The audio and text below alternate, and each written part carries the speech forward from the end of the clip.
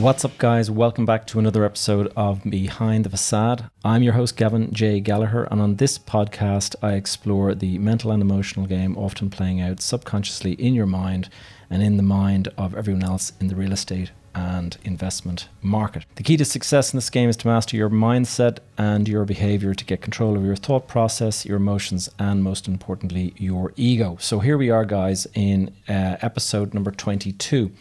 Last week, episode 21, it was a Q&A session and I was answering a number of questions. And so this week, I'm going to be dealing with resourcefulness in real estate investing and how you can get the most out of your property deal.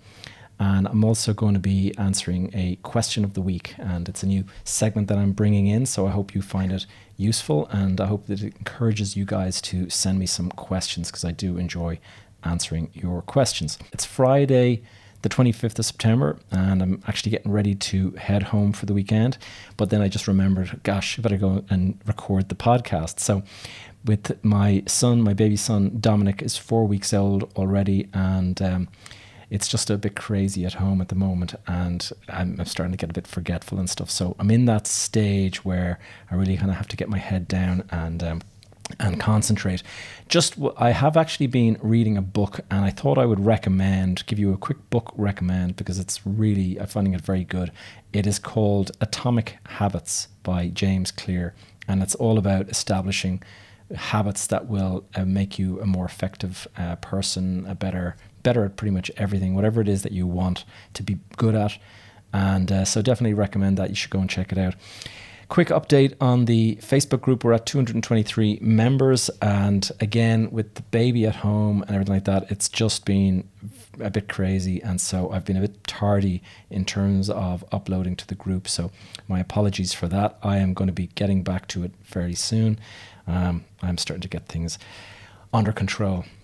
So just to get into the episode this week, talking about resourcefulness, and resourcefulness, by that, I thought to myself, what do you guys want? You guys are looking for the most possible value that you can get from listening to these episodes. And a couple of the questions that I've been getting, it has led me to kind of believe that this would be a worthwhile topic to kind of get into. But first, let us go into question of the week. I have a question from our listener, Lucas. And Lucas asked me this afternoon, actually, he was asking about one of the previous episodes that I did. And I mentioned that the phasing of a housing estate, if you're doing a development, a housing estate where you're building sort of lots of, say, individual houses or detached houses, that is much, much easier to cash flow than it is to do, say, an apartment building. And the reason for that is because you can build a couple of units and sell them and get the money in for those and pay down some of your debt and then get on to the next stage of the development, which might be another 5 or whatever houses further into the development. And one of the benefits of that, obviously, is that you're getting cash in, whereas with an apartment building, it's different. You have to kind of fund almost the entire thing. And he was asking me, why not do stage payments? Because it's something that you see in throughout Europe and various parts of the world, that the developer expects you to fund throughout the project as it's getting built.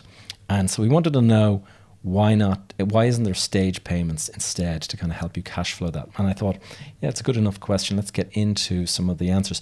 First of all, as I mentioned, cash flowing a residential project like a housing scheme, those are quite easy to do because the projects go up in a phase. You have different teams working on it. So you'll build your foundations, and then the team who built the foundations move to the next plot, and then the guys start doing the brickwork. And so, there's a constant movement. Then the windows are going in one house, and the brickwork is going on in the other house, and the roof is going on in another house. So you have different teams working on different sections. And the house, the first house will be built first. A couple of weeks later, you might be finishing off the second house and the third house, and you can start getting people in, actually moving into a fully completed house, whilst you might have, say you're building 20 houses, you might actually have 15 houses that have not even started digging the foundation, but you could have all of the money in for 5 of those houses fully paid, and that'll help you keep your cash flow under control. Now, as I mentioned, you go into an apartment building. One of the reasons why you might see big real estate, big housing estates, is for that very reason. And one of the downsides of buying in a very big housing estate that's under construction is that you'll often find that a year or two after you've moved into the house, you're still seeing the big cement lorries full of dust and driving past your front door. And you might often find that the driveway that the estate road is not finished. It's the original surface, and that they're expecting to continue to use this kind of mucky surface until such time as the trucks and all that are finished, and then they'll lay a final coat and the project will be handed over to the local authority or whatever. So that is the housing scheme and why it is so attractive to house builders to do that.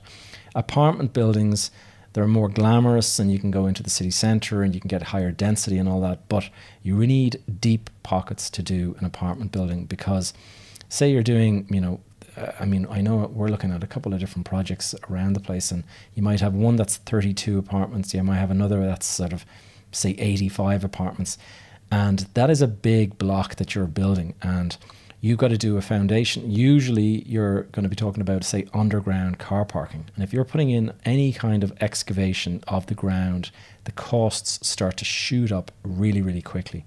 And that is because you just don't know what's in the ground. You could find that you have to bring in explosives to take out a whole load of granite rock or something like that.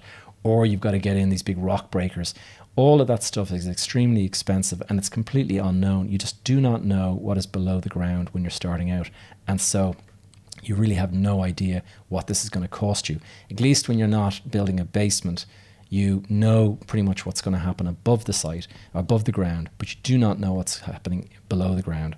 And so big apartment buildings tend to have a large basement for your car parking and your bin storage and all of that stuff, and that is expensive, and you have to do the entire basement, which can be many millions of whatever currency you're dealing in, before you can even start building the block itself. And then you go on up with the block, and it has to be almost completely finished in its entirety before people can start driving into the basement safely, before you've got all of the cranes removed and all of the stuff. Now, there might be small finishes.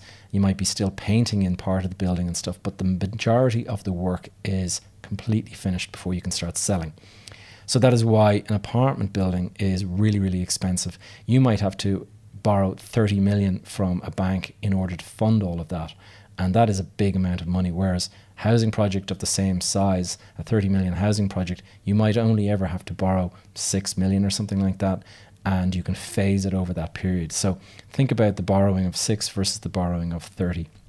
And that's the risk as well, because with a housing project, you can get into it and you can decide, oh, the market's looking a bit shaky now. Let's just stop all the work and let us get into this. Let's just wait and see what happens. So you're not going to get caught in the middle of a construction project if you don't want to. You finish what you're doing and then you wait for the market to recover. With an apartment building, you just do not have that luxury. You can't sell anything until the building is complete. So even if the market gets shaky, you're sitting on a hole in the ground and you've got a big, huge borrowings. You've got to complete that, and then you've got to deal with the difficult market. So that is another reason why that is a risky. So the next question then is, why not do the stage payments? And this is something that I'm familiar with. It depends. Obviously, wherever you're listening to now, you're going to have possibly different, situation legally and whatever. And that is something that, I'm not going to get into all of the detail. But certainly here in this country, Ireland, where I'm from, you will generally not do stage payments, because until you receive your title deeds, the bank are not going to release the mortgage to you. And if you're stage paying for a building, it usually means, say you're buying an apartment for, we'll say, 300,000. The stage payments will usually be up to maybe 70% at the end of the project. So you have a final payment of, say, 30% when the building is finally ready to hand over to you. How are you going to fund 200 grand out of your own pocket up to that point? This is the reason why it doesn't really work. Mortgages are needed by the majority of people to fund 80% say, or even 90% of the purchase price that they're going for. You have your 10% deposit saved, or 20%, whatever it might be, you're borrowing 80%. In the event of stage payments, you're probably looking at having to fund 80% before you're actually receiving the keys to the building. And so no bank is going to lend you that money. And even if you put a deposit down on a development, on a house or something like that, that money cannot be spent by the developer, because it's usually sitting in a solicitor or a lawyer's escrow account, and it can't be touched until, all it is just a show of commitment, but it actually can't be touched by the developer themselves. And if and it's a good idea that you don't allow the developer to do that, because stage payments are difficult. If you were to get into, we'll say, this COVID situation that we're in right now, you could have a developer go bankrupt or collapse, and you've given him, say, 50% of the purchase price, but the project just collapses, and now you are a creditor and you're dealing with liquidators and all this kind of stuff, and you're trying to get your money back. The project may not complete for years. I've seen that actually happen in the south of Spain when I lived in Spain. You would drive through Marbella and you would see these half-built complexes, and they'd just be concrete, and there would be people still trying to get their money out of that, a decade after they put the money in. So there's a whole load of reasons why you have to be careful of that. And I actually bought an apartment in the south of Spain, and I was very careful about that particular aspect. I was worried about, that this exact risk. Now, I did buy from a large, reputable developer, so I wasn't concerned. They were actually owned by a PLC, like a listed, stock market listed company. So I wasn't particularly worried about the company going under. But I put down a deposit, and then, 6 months into it, I get this email, and it's like, okay, we're now ready to receive the next payment, and it was like 20%. And I can remember 20% can be a substantial sum to have to try to come up with. And I can remember going to my bank and actually borrowing the money from my own home, like doing an equity release on my property, my primary property in Ireland, in order to get this money out that I could send to Spain, because there was no way of raising a mortgage on the property, because it was only half built. You're not going to get a mortgage. Now, what you can do ultimately is the property is finished, handed over to you, then you can go off and you can get maybe a mortgage in Spain or whatever country you're buying, and you use that mortgage payment to repay, say, the loan that you took out on your own home back in Ireland. But these are some of the issues that you need to be worried about and you need to be concerned about. And it's one of the reasons why I kind of tend to shy away from those kind of stage payments. One of the reasons why stage payments are sort of popular, say, in the south of Spain and in any kind of a holiday destination, is because usually the person who's buying is buying a second home, like a holiday vacation home, and it is not their primary residence. And if you're buying your primary residence, typically speaking, you're going to buy it with a mortgage. If you're buying a second home, a lot of the time somebody is, say a couple that have been living in their home for many years and they have a decent amount of equity built up in it, they can go to their bank, they can get an equity release, and that gives them some money to go off and, say, buy in the south of Spain. And it's a way of, enjoying your lifestyle and whatever, or increasing your investment portfolio. That is quite different to having to borrow the money from the outset in order to stage payment. So I think that's one of the reasons why stage payments work in holiday things, because you don't need the mortgage to pay it. You can actually probably get it from an equity release on your own home. So anyway, and one final warning in that regard, when I bought my home in Spain, I had to close it in May, and I can remember I found the property in March, and in May I had to come up with the funds, and I'd been speaking to a bank in Spain about a mortgage, and sure enough, the day of the closing came and the mortgage was not ready, and I was going to be getting this penal interest rate of something like 10% per month, or not per month, but 10% a year, charged on a monthly basis or a weekly basis for each week of delay. And I didn't want to have to pay that. So I said to my own bank back in Ireland, I said, I need to fund this payment.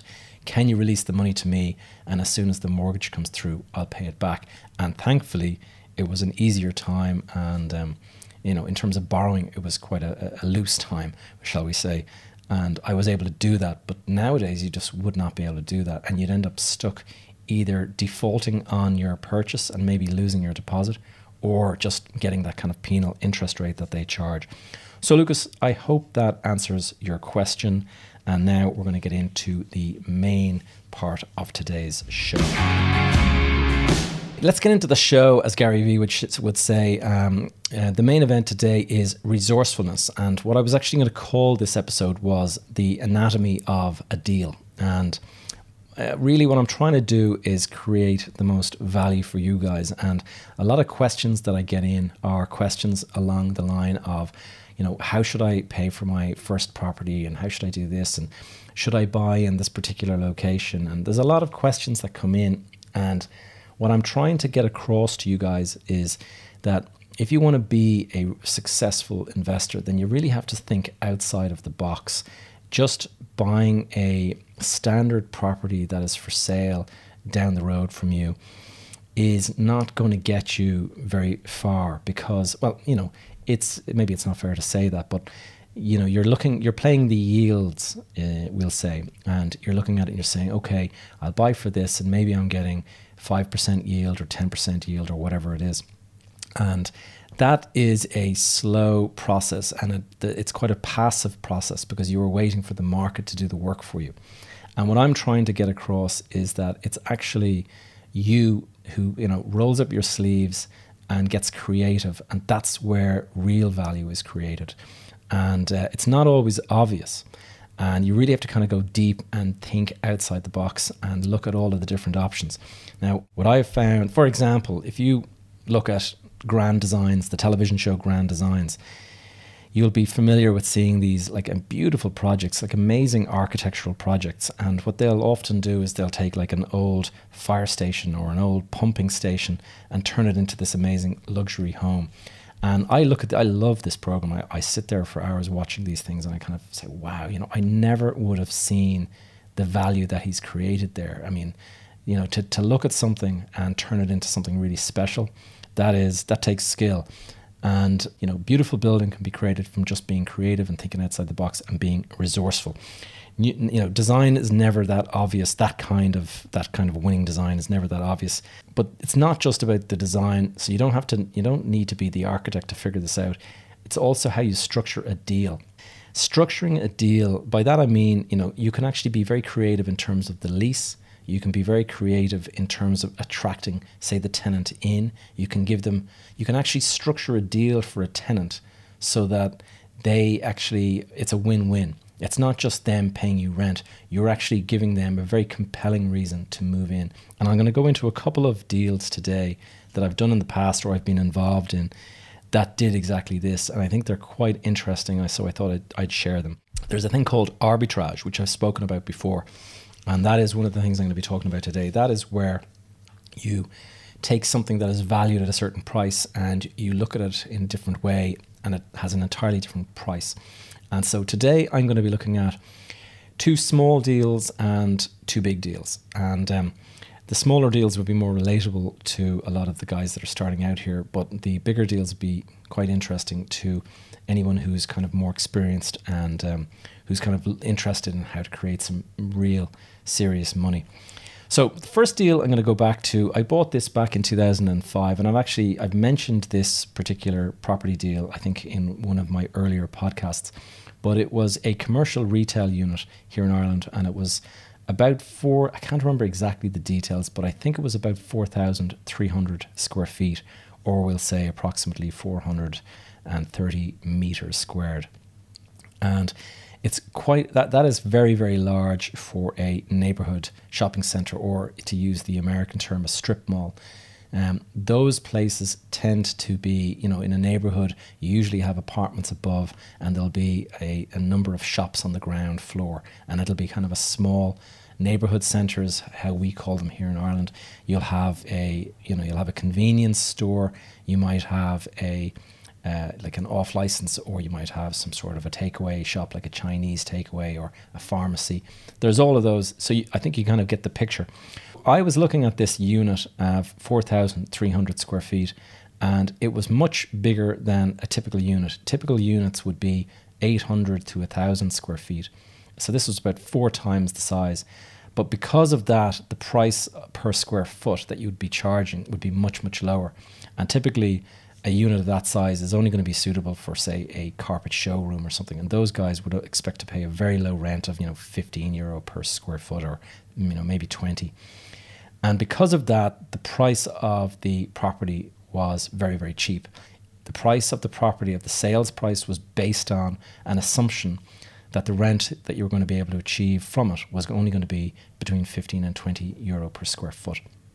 And it was just too big for anyone to go and pay large, the 35 or 45 that you would have kind of hoped to achieve. It was too large. It was going to be no takers.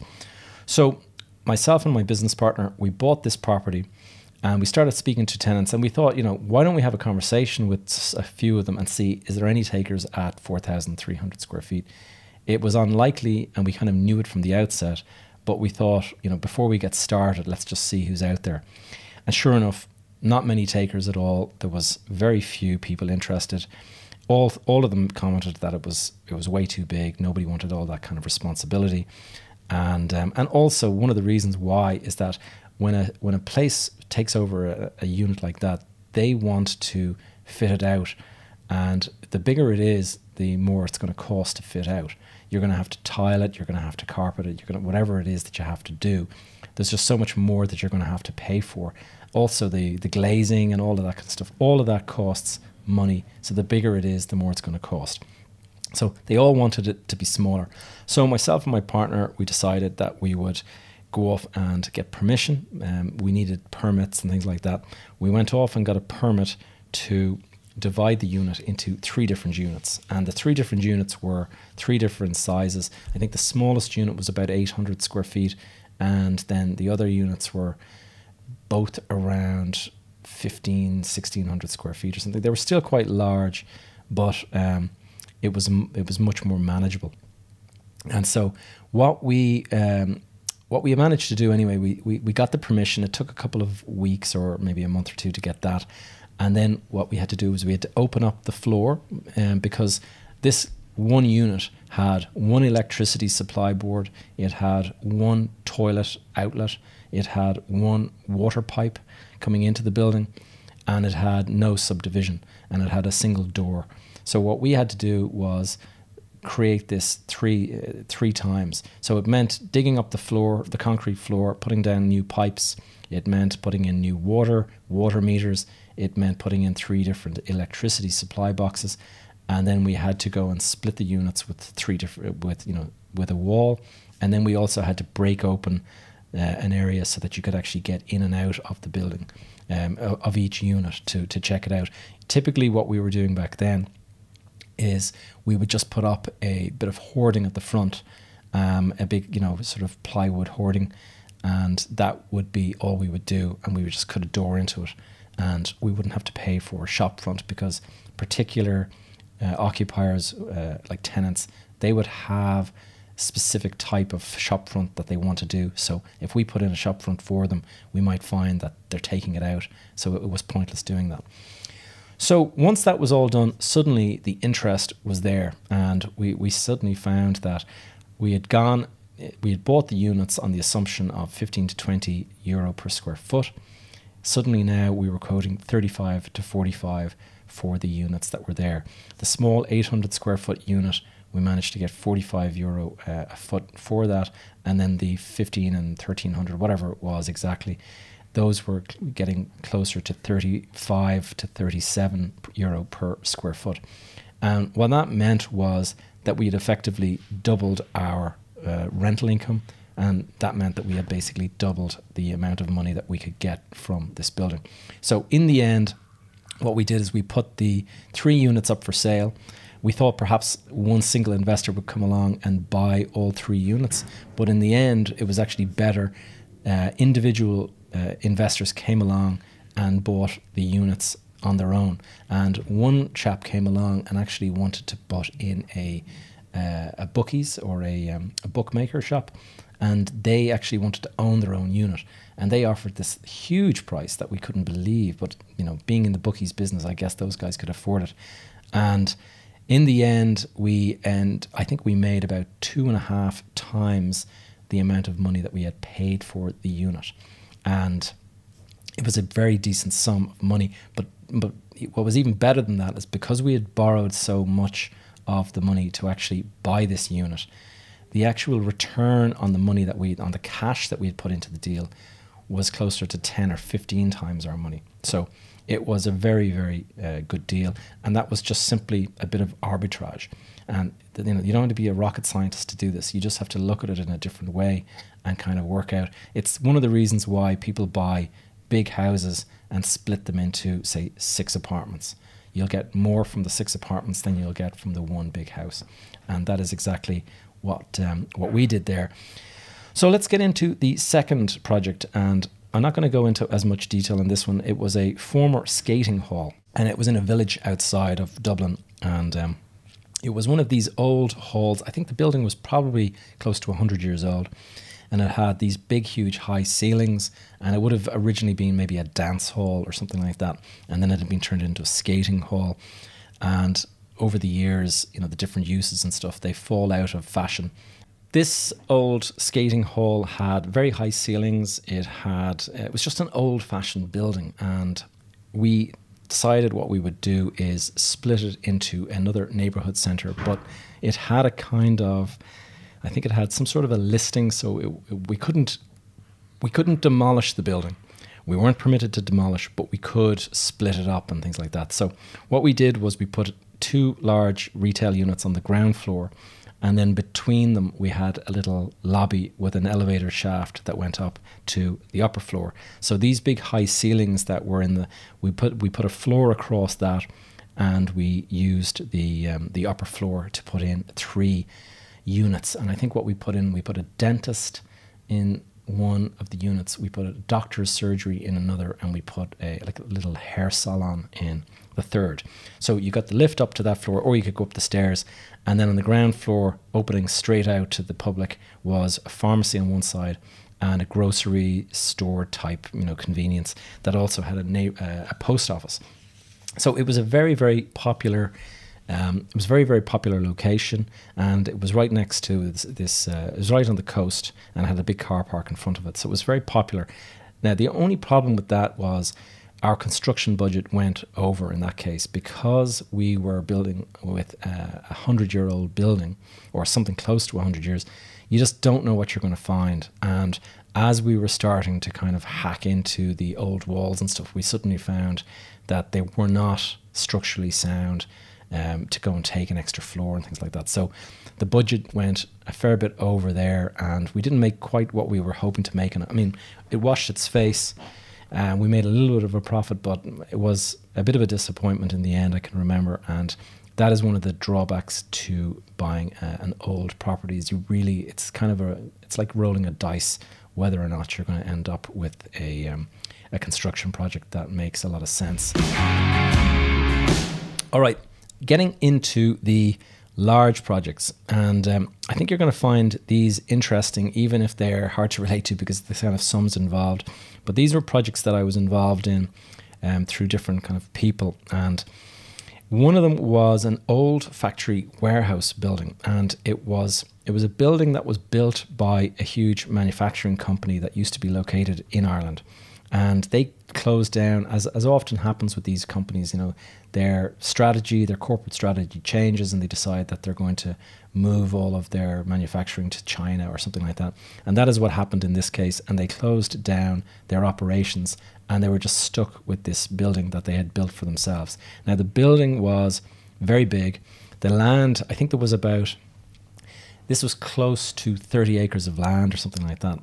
And they had a manufacturing warehouse on it where they would, create the stuff that they were selling.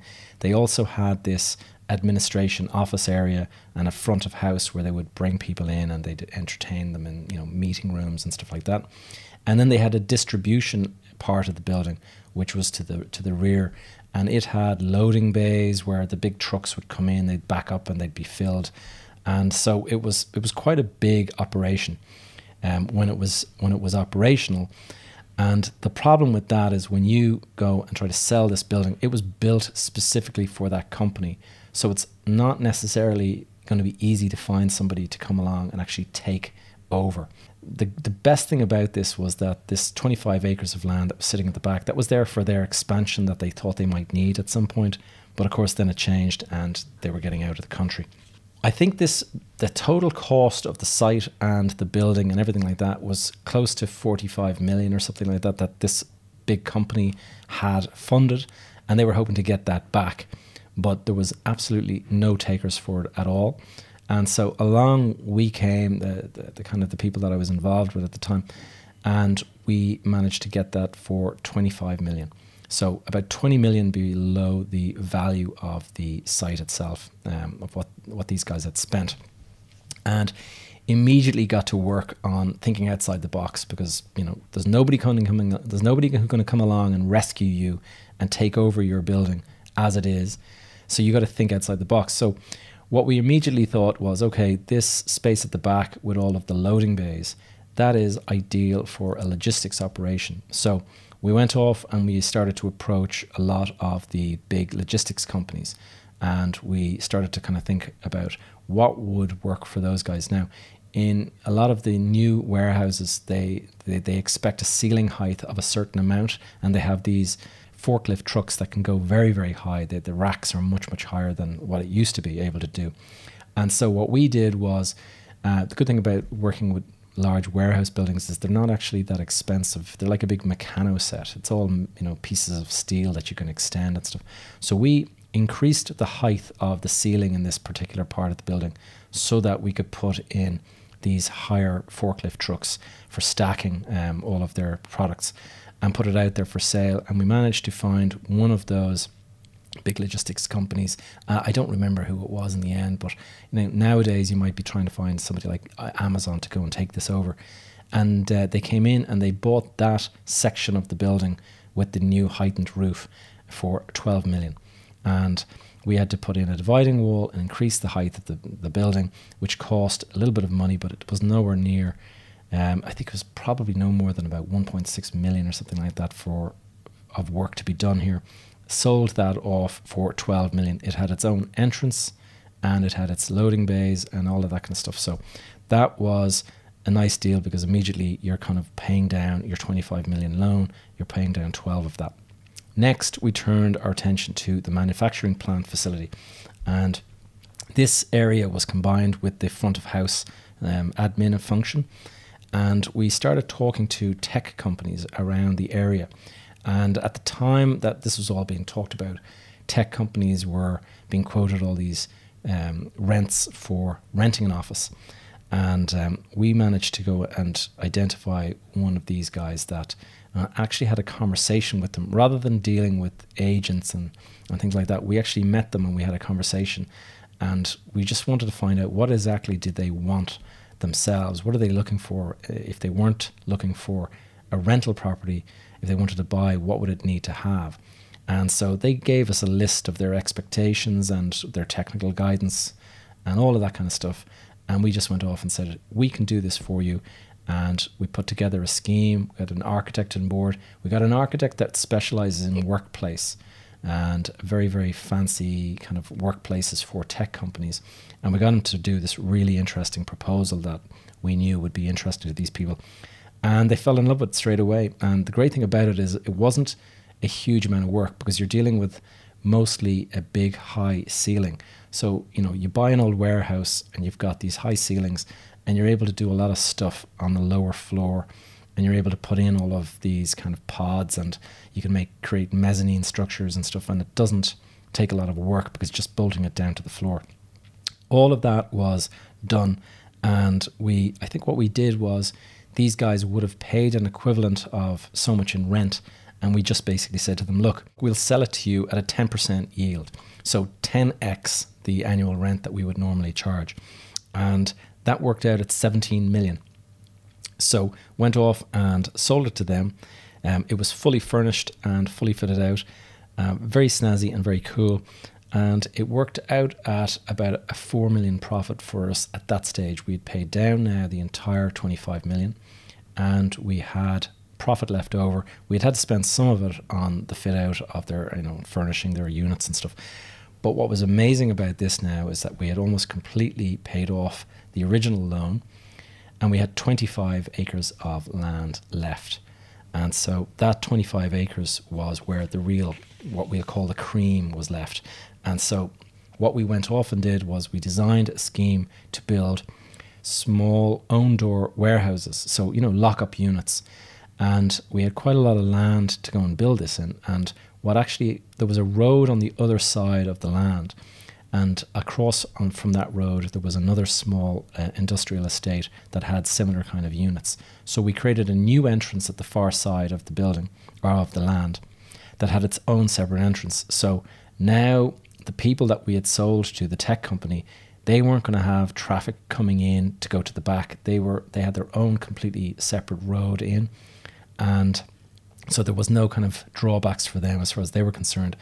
And we went on, and I can't remember exactly, but I think the profit for that scheme came in at around 10 million or something like that. So we had taken 25 million purchase price, repaid all of that within about a year and a half, I think, and then we went on to make about 10 million profit from the scheme at the back. And again, going back to the conversation earlier, by phasing those warehouses, it was very, very easy to kind of borrow a small amount, build a couple of units, then borrow some more. We weren't doing the entire 25 acres in one fell swoop. And so that just gives you an example of resourcefulness on a grand scale and the kind of money that can be made from it. There's another project that I want to go into, and it is a project that I worked on in the Middle East. And I was involved in this project, and it went on for quite a few years. But the kind of money that the partners made in the end, I wasn't personally invested in this project, but I was kind of on the team. And what actually happened here is the guys that bought the building, or bought the land, they actually had a full lease in place before they bought the building, before they bought the land. So they had secured a tenant for a huge building before they had actually paid for the land that the building was going to be built on. And what they did in this particular case is we went off and met with the owners of, we were talking to a big financial institution, and the financial institutions, they have all of these technical guidance documents and of the standard that they expect. When you're talking to big multinationals that have offices all over the world, those guys, a lot of the time, they want to have a office that is the same, say, in New York City as it is in Africa, or as it is in the Middle East, or as it is in London, or as it is in Germany. They want each employee to feel like that they're being treated equally. And it's a big problem for those guys if somebody comes along and says, oh, we don't have the same quality of offices as you have back in back in London or whatever. And that is a problem that these guys try to overcome. So they have these technical guidance standards. And what we did is we went off and we spoke to them, and we got a copy of them, and we reverse engineered our scheme so that it was exactly the same as what they would typically look for. So when they were getting out their checklist and saying, okay, does it have this? Yes. Does it have this? Every single thing that they look for, we had designed into the building.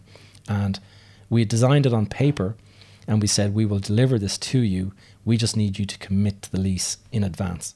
So they saw that we had designed the building, and then the only thing that they needed was that they had some kind of a veto over the location.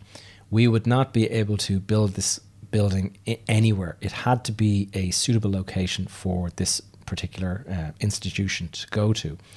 But that wasn't difficult. I mean, this was during kind of the recession, and because it was during the recession, there was quite a bit of land available. And so one of the benefits, which you've got to think about, is the win-win deal. And in this particular case, what actually swung this deal for us was the fact that this institution was in 6 different buildings in 6 different leases in the city that they were located. And every time you wanted to meet somebody, you had to get in your car and you had to drive some other destination where they could kind of had another office. And it was very, very inefficient. And every time they tried to move into a single building, the rents were just prohibitive. And they just They were stuck in the situation where they felt that they had no choice but to continue to rent the 6 different buildings. And we came along to them and made this proposal that was just very, very compelling for them. We said that we would design the building to their technical standards. It would stand up to the scrutiny of their New York office and various places around Asia and stuff. In addition to that, we would do it and we would build it at a cost that didn't cost them anything. We would include the fit out in there. Normally, when a big institution moves into a building, they have to fund the fit out themselves, and that can be a huge outlay. In this particular case, I think it was an $11 million fit out. So we said to them that we're going to build the building to your specs. We're going to allow you move out of 6 different buildings into this one. We are going to give you the fit out, and we're going to do it all to your standards, desks and everything. The only thing we didn't put in was computers, live equipment like that. And artwork was the only thing that we didn't put in. Everything else was all kind of put in. And we did a beautiful lobby, beautiful lifts, everything like that. It was very, very high standard. And these guys, they were able to do that at no huge outlay that was going to hit their profit and loss. When they looked at this project from our point of view, they were sort of saying, wow, this is a win-win. We're moving out of 6 buildings, we're moving into one large building, and it's done to our standards, and there's no fit-out cost. That is going to be spread over, say, the term of the lease, 15 years. And one final thing that we did was we actually gave them the ability to expand their operation. So we built 18 floors in this building, and they were occupying, I think, 12 of those floors initially. So there was 6 floors left over. And of those 6 floors, we were giving them rights to take a floor at a time at certain dates. And so anything that we did with our leases had to be figured around that. So we would do maybe a short-term lease or something like that. But it meant that we fully secured the tenant, and that would actually make the whole deal viable straight away. And then those extra 6 floors that we had, as they rented them, or if they didn't want them and if they decided to release them to us, we had certain dates that would happen, and then we could put our own tenants in. And again, all of the cream, all of the profit in the deal was in those extra 6 floors that we managed to get. So we basically had 6 free floors to rent to create the extra value. Now that went on, that's what I mean by a win-win, and that deal was most definitely a win-win. And that institution actually approached us and asked us to do it again for them in other locations around the world. It was all done in and around the recession. So this was during a time when a lot of people just were inactive, and so this was a particularly interesting time. Anyway, that's it, guys. I hope you enjoyed this talk. I hope it opened your eyes to the possibilities out there, that if you're just looking to buy a property, that's for sale around the corner, and it's just, your standard property, you just turn around and rent it. That's all fine and well, but you're not going to make the big returns from that kind of activity. You need to figure out how you're going to add additional value, and that is something that I thoroughly recommend, that you kind of go off, think outside the box. One way to actually do this, believe it or not, is, these puzzle books that you can buy. Those are great ways for you to kind of think outside the box and figure out problem solving and stuff. And if you do that kind of stuff, it gets your mind thinking how to solve problems and how to create and how to think more resourcefully. Hope you enjoyed it. That's it for episode number 22. Thank you so much for listening. My number one ask, as always, is that you please stop what you're doing right now and go and leave a review on iTunes or wherever it is that you're listening. It's the only way that this podcast is going to get out to a wider audience. Every time you leave a review, it triggers something in the algorithm and it shares it out to more people. So if you're getting any value from this, that is what I ask of you. That is your way of maybe paying me back a little bit. Also, if you have any further questions, I'm going to do this question of the week again next week. So if you guys just drop me an email, or if you drop an email to podcast@behindthefacade.fm, that will get to me. And also, if you want to join the Facebook group the Behind the Facade community. That is a great way to connect with me. And I do these live videos where I answer questions and I go, anyway, it's well worth checking it out. And lastly, if you want to go and sign up to my newsletter, go to my website, www.gavinjgallagher.com/go. That'll bring you straight to the newsletter sign up. And finally, Prop Tech TV, that's the name of my YouTube channel if you want to check that out. All of this content ends up there, video format, sound bites, things like that. So until next week, people, have a great week.